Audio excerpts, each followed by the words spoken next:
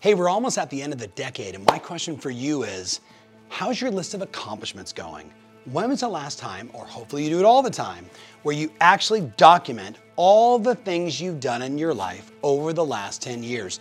Go back to 2009. Do you remember 2009? If you're like me and you're an entrepreneur and you were in business, 2009 was still a struggle and a fight to get through the global financial crisis. And yet, when I go back to my Evernote and my list of accomplishments, you know what I see? That I fought the good fight, that I made it through 7 and 8, that I made it through 9, and then I published my book in 2010, Life by Design, and it felt like the whole world took off from there. And you know what?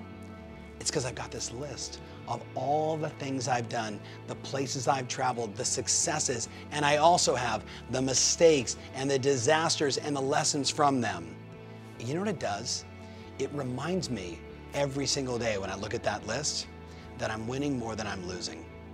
When I ask people all the time, like, how's your life going? What's happening?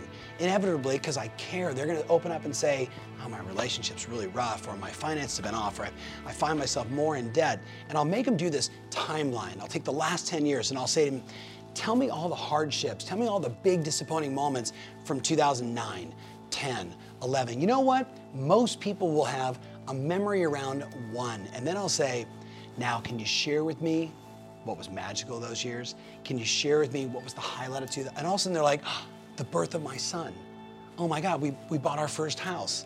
I went into real estate, right? I got my first listing. And all of a sudden they look at their life, and if you can imagine the line, I do the hardships down below, and they've got sometimes 1, 2, or 3 in a year, but when I go deep with them and they actually process and think about it, they end up with like 10 or 15 magical moments that occurred every single year over the last decade.